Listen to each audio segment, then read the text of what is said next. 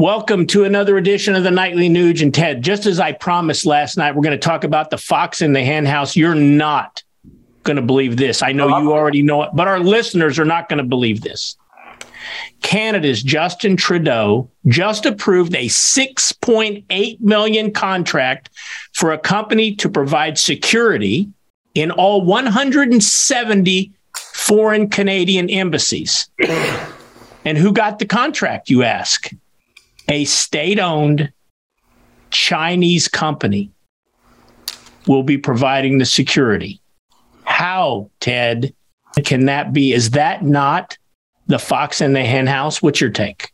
Well, you know, I'm fondling some mystical flights of the gold tip arrows here because I need relief from this kind of insanity. Our friends in Canada, I love my buddies in Canada. I got so many hunting buddies in Canada, rock and roll buddies in Canada. Rush are my buddies and so many great bands up there.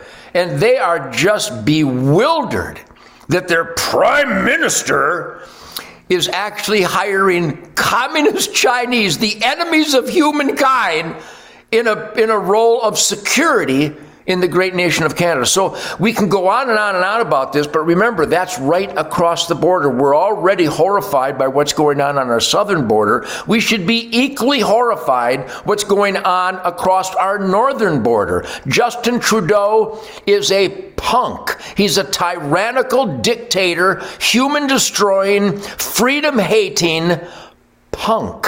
You know, I helped my Canadian friends get rid of the horrendous draconian C-68 gun law where farmers were put in jail because the government wrote down the wrong serial number on their goose gun. I mean, that sounds so outrageous, and I've got the proof and the evidence that shows that.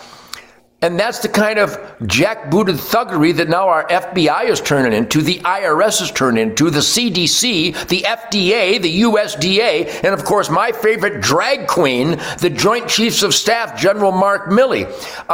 We have our work cut out for us here in America, but we should help our friends to the north as much as we can. And by the way, I constantly condemn the tyranny and the slavery of the great men and women, the great families of Mexico. I have great Mexican friends.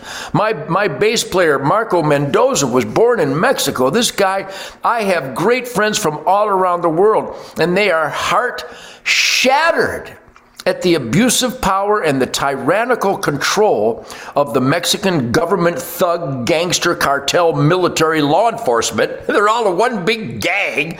And now it's going on in Canada. You saw what happened to the truckers who were just trying to have a peaceful protest. And Justin Trudeau's gangster, thug, law enforcement punks came in, and they were the violent ones. They were the ones who were creating terrorism. And now we have the same thing going on in America with the FBI and the IRS. These are tough times, so I'm going to say it again. Voting in numbers that will make a difference is the answer here in America and in Canada. I mean, the Prime Minister, I think that's the designation in Alberta, refuses Justin Trudeau's AR-15 ban. He said, I'm not banning a general in-use firearm that has not been the source of any problems, any crime, any illegal behavior, when in fact you arrest a guy that does use various firearms, then you let him out.